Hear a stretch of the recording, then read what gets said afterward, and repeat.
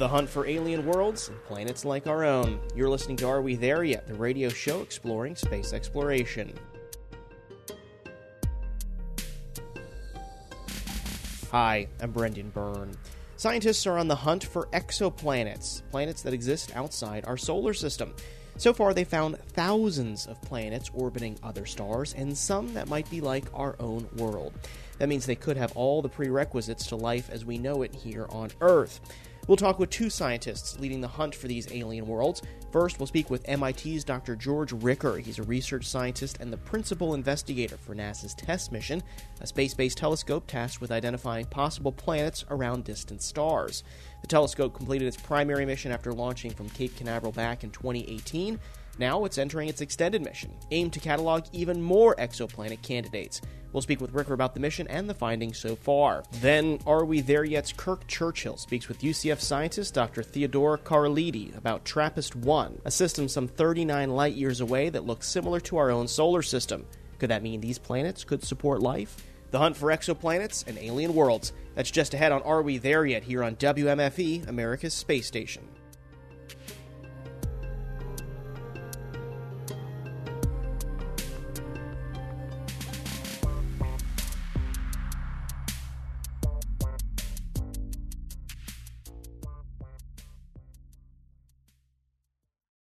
NASA's TESS telescope is rather small. It's only about the size of a golf cart, but it's making big discoveries. Since its launch on SpaceX's Falcon 9 back in 2018, it has identified thousands of possible exoplanets. Its cameras focus on distant stars and measure a dip in the light when a planet passes in front of it. It's called the transiting method, and scientists have uncovered thousands of exoplanet candidates this way. MIT's Dr. George Ricker leads the TESS mission and joins us now to talk about the mission's next phase.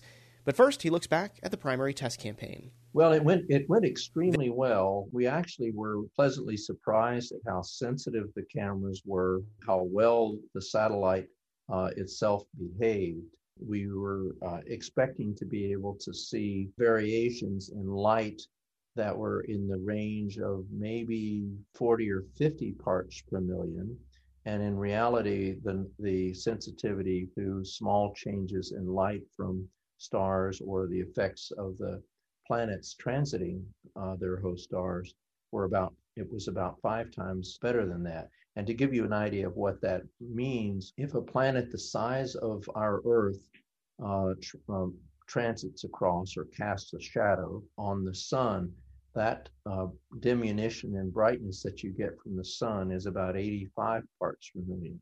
So TESS is able to look at effects like that would correspond to very small planets. In fact, TESS could actually detect a planet only the size of the moon transiting across the size of our sun. So we made these measurements so that we actually covered the southern hemisphere of the sky in the first year and the northern hemisphere in the second year. And altogether, we discovered more than 2,000 new planet candidates that have subsequently been studied to establish what their masses were. These range all the way from planets the size of Jupiter to planets that are quite a bit smaller than the Earth. And they have orbital periods that range from a few days for the planets that are very close to their host star to periods of several months among the ones that we saw. And we're really pleased about the tremendous number that we were able to find and also the quality. And going into the new extended mission that we're in now, we're able to increase that number by of 2,000, probably by as much as a factor of 10, because we're going to be looking at about 50 million stars over the next 2 years, because since the instruments are so stable, as I mentioned before, that means that we can actually look for many smaller planets than we thought was possible. And then the other thing that we're actually finding with TESS is that, as you might expect from our solar system, where there are 8 planets, there are a lot of multi-planet systems that we're finding. A lot of these are kind of odd. I mean, in our solar system, for example, you've got the four inner planets, Mercury, Venus, Earth, and Mars, that are small and rocky. And then there's gaseous planets in the outer solar system, Jupiter, Saturn, Neptune, and Uranus. Well, the curious thing about many of the systems that we're finding with TESS is they're sort of turned upside down. That is, the big planets are on the inside of the system, and then the rocky planets are on the outside. And some of them actually are packed in very closely to their host star, and some are spread further apart. But it's a very interesting discovery that these systems are so different from what we see in our own solar system. 50 million stars in this next campaign. That seems like a huge amount of data. How do you sift through all this stuff? Does someone actually have to look at all of these light readings and see where the dips are on all of these observations on all these different stars? How do you actually parse through all this data? Well, it's quite a challenge, and we certainly couldn't do it all manually and by eye. So it's a combination of several things. Some of the signatures for the dips associated with the planets are recognizable by special computer systems that we've assembled and special programs. And we're also starting to use AI and machine learning to pick up some of these signals. So it's a combination of both things. The quantity of data is really enormous because the number that I mentioned before, 100 megabits per second, is what we get from the satellite when it passes close enough to the Earth to do a data downlink using NASA's Deep Space Network. And we have to scramble to actually get the data together into a form that we can actually analyze, and then calibrate it, and then go through the process of sifting the data, and then look for the candidates that look promising, and carry out measurements on the ground from ground-based systems that will allow us to enable to find their masses.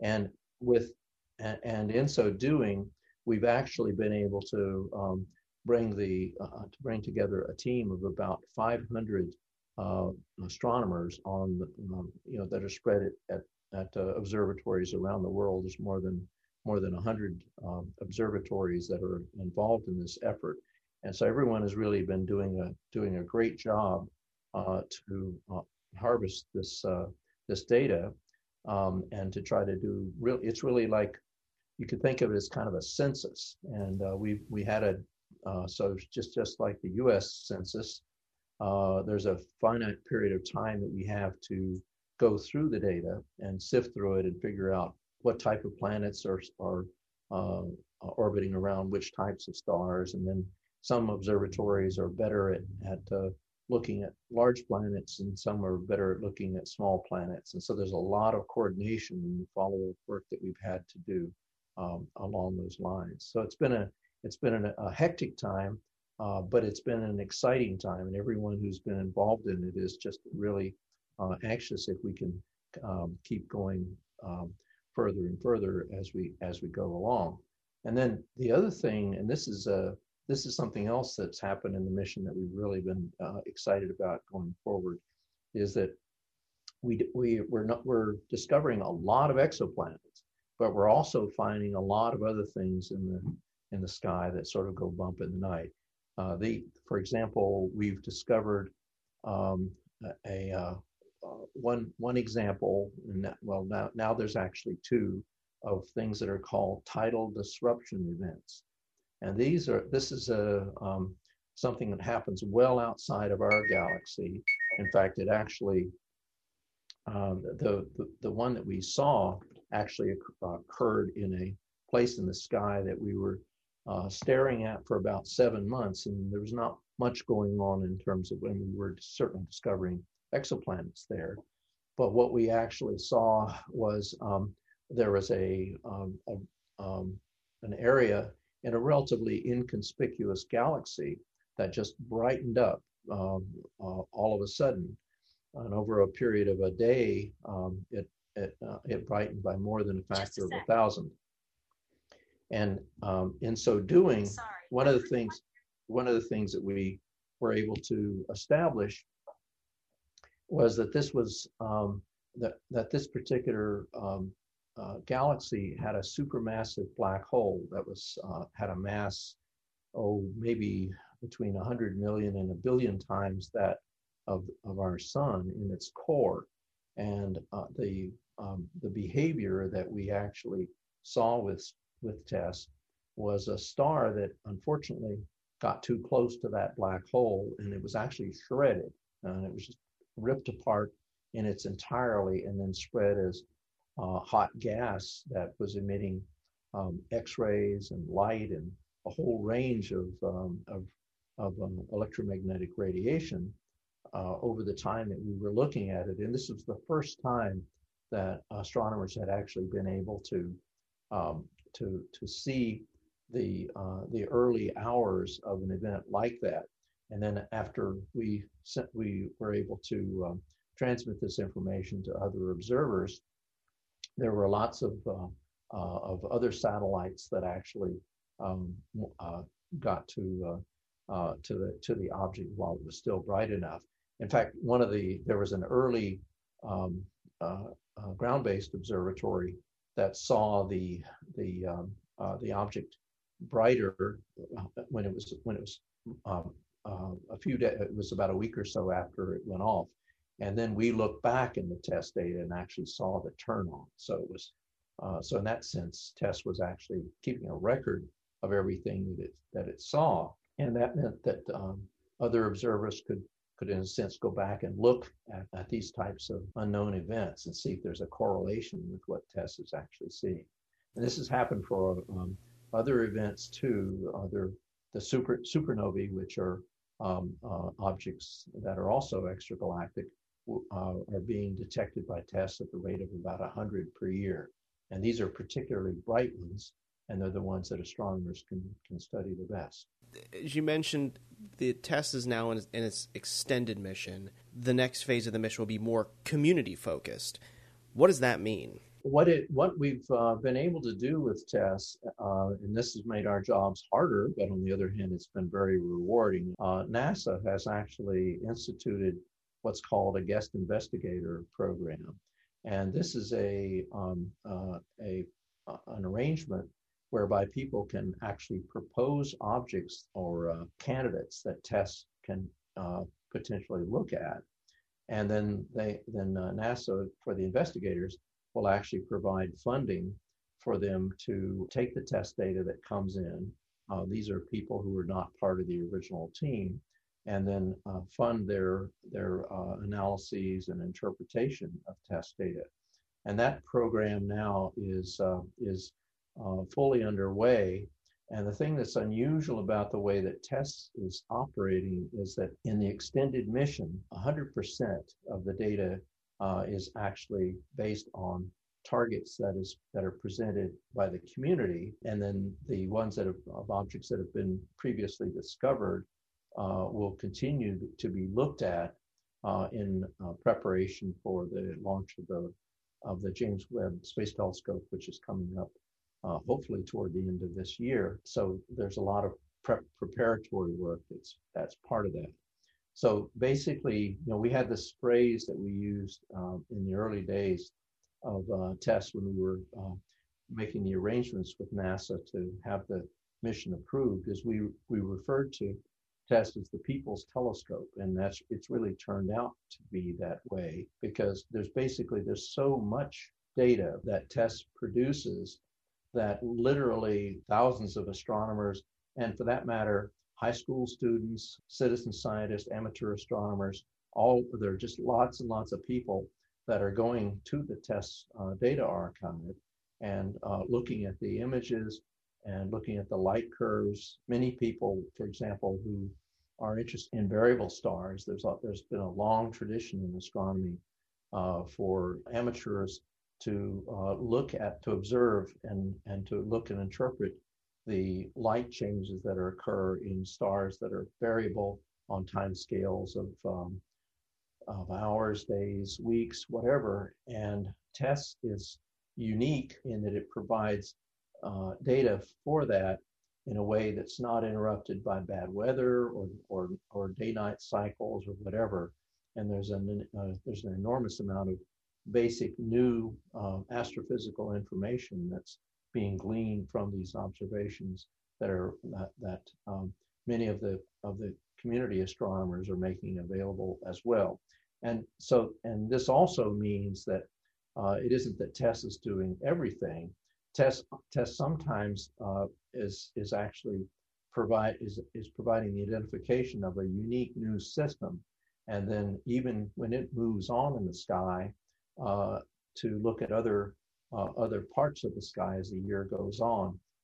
Many ground-based astronomers, for example, can continue to follow up these objects, both then and also in future years.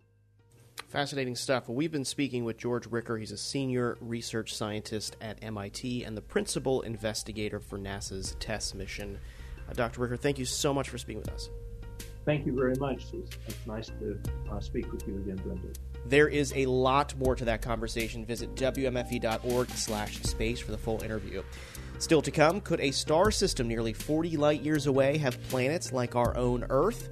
And could it support life? Are we there yet? Is back in a minute.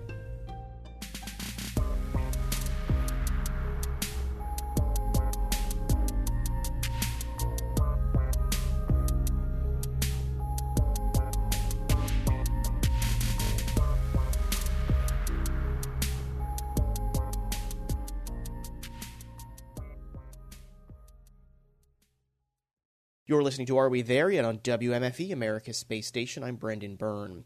39 million light-years away, a system of 7 rocky worlds orbit a faint star called TRAPPIST-1. Using a variety of space telescopes to observe the system, scientists think that these planets might have an atmosphere closely resembling our own, which makes this an intriguing finding in the search for life on other worlds. To talk more about the TRAPPIST-1 star system, Are We There Yet's Kirk Churchill spoke with UCF scientist Dr. Theodora Carlidi about what we know about the star system and its unique Earth-like qualities. And a note for our listeners, UCF is a financial supporter of this show. Dr. Carlidi, thank you so much for speaking with us today. Thanks for having me. The TRAPPIST system is pretty far away from Earth, almost 40 light years away. And with the system so far away, how do we end up discovering it in the first place? So the system was first observed with a ground-based telescope, TRAPPIST. That's why it's also named TRAPPIST-1 in Chile.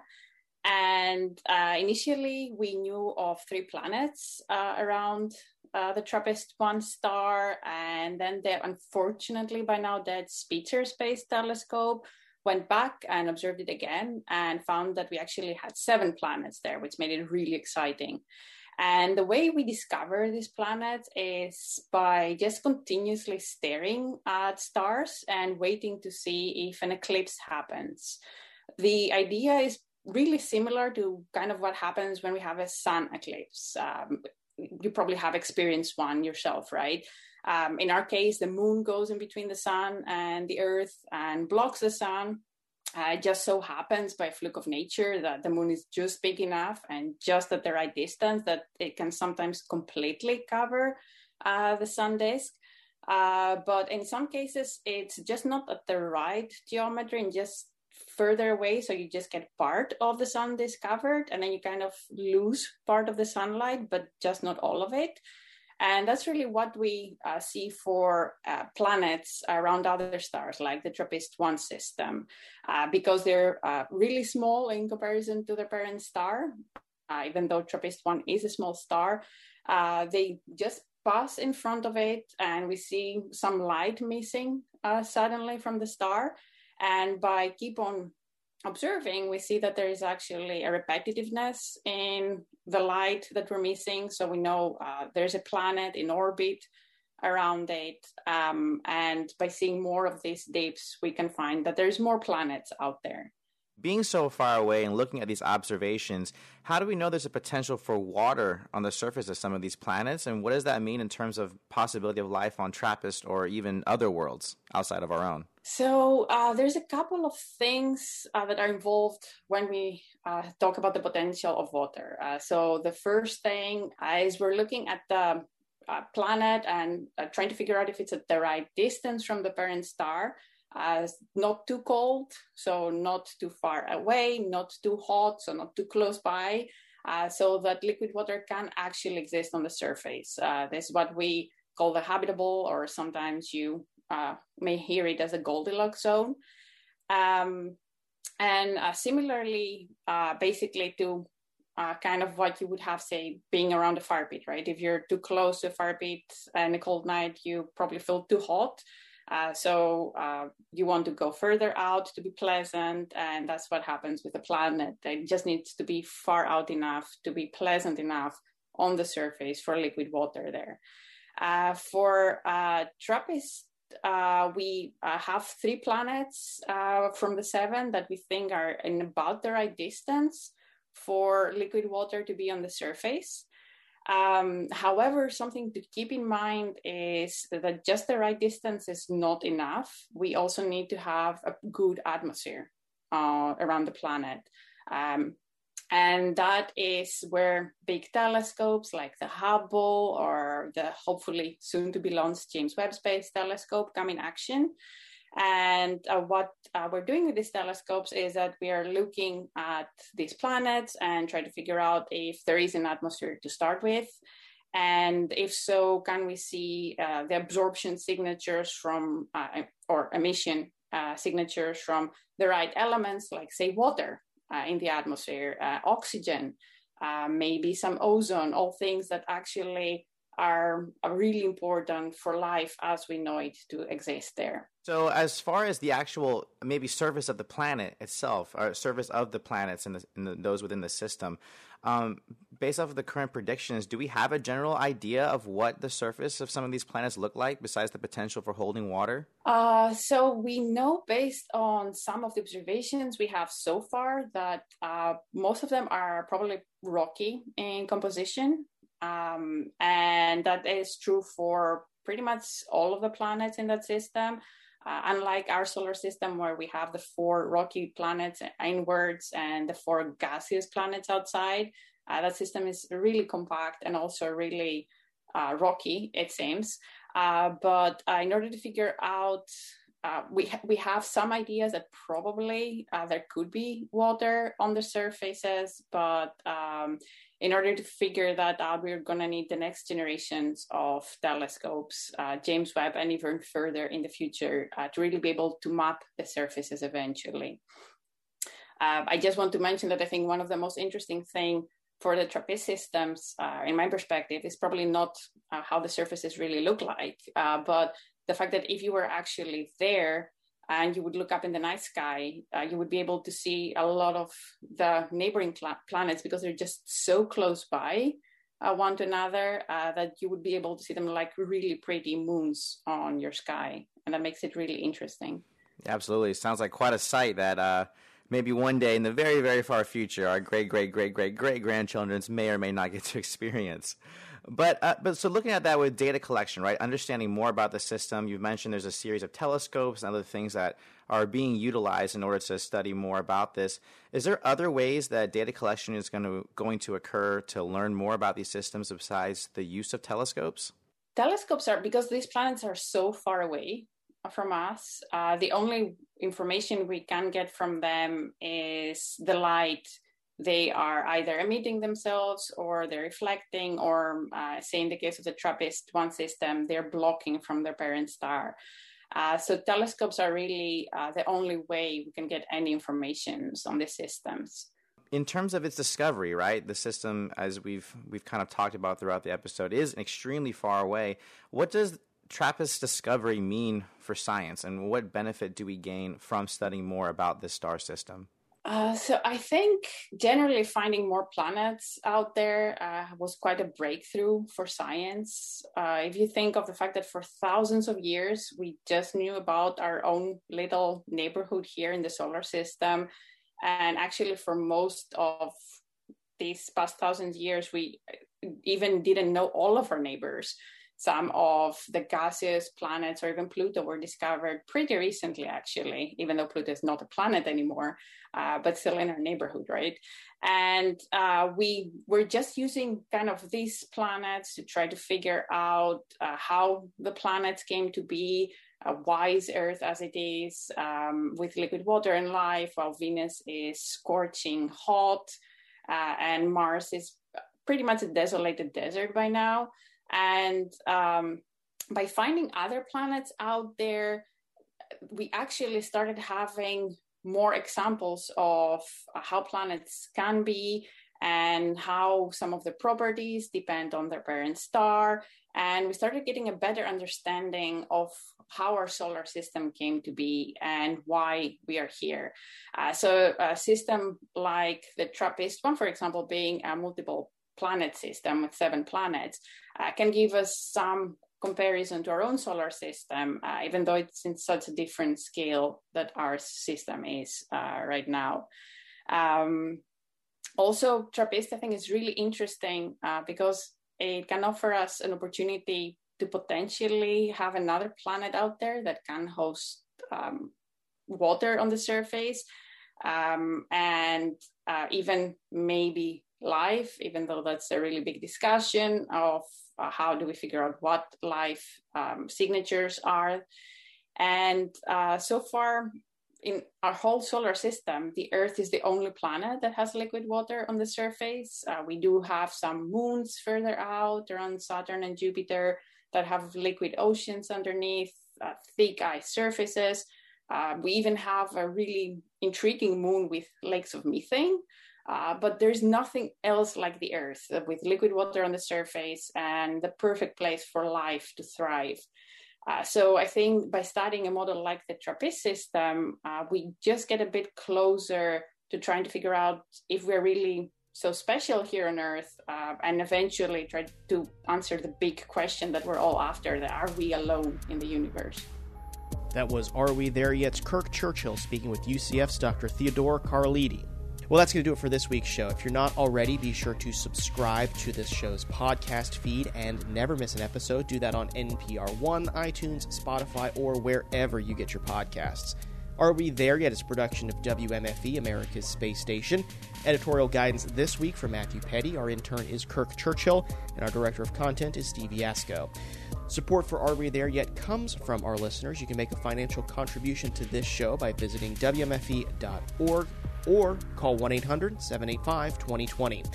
Until next week, I'm Brendan Byrne. Thanks for listening.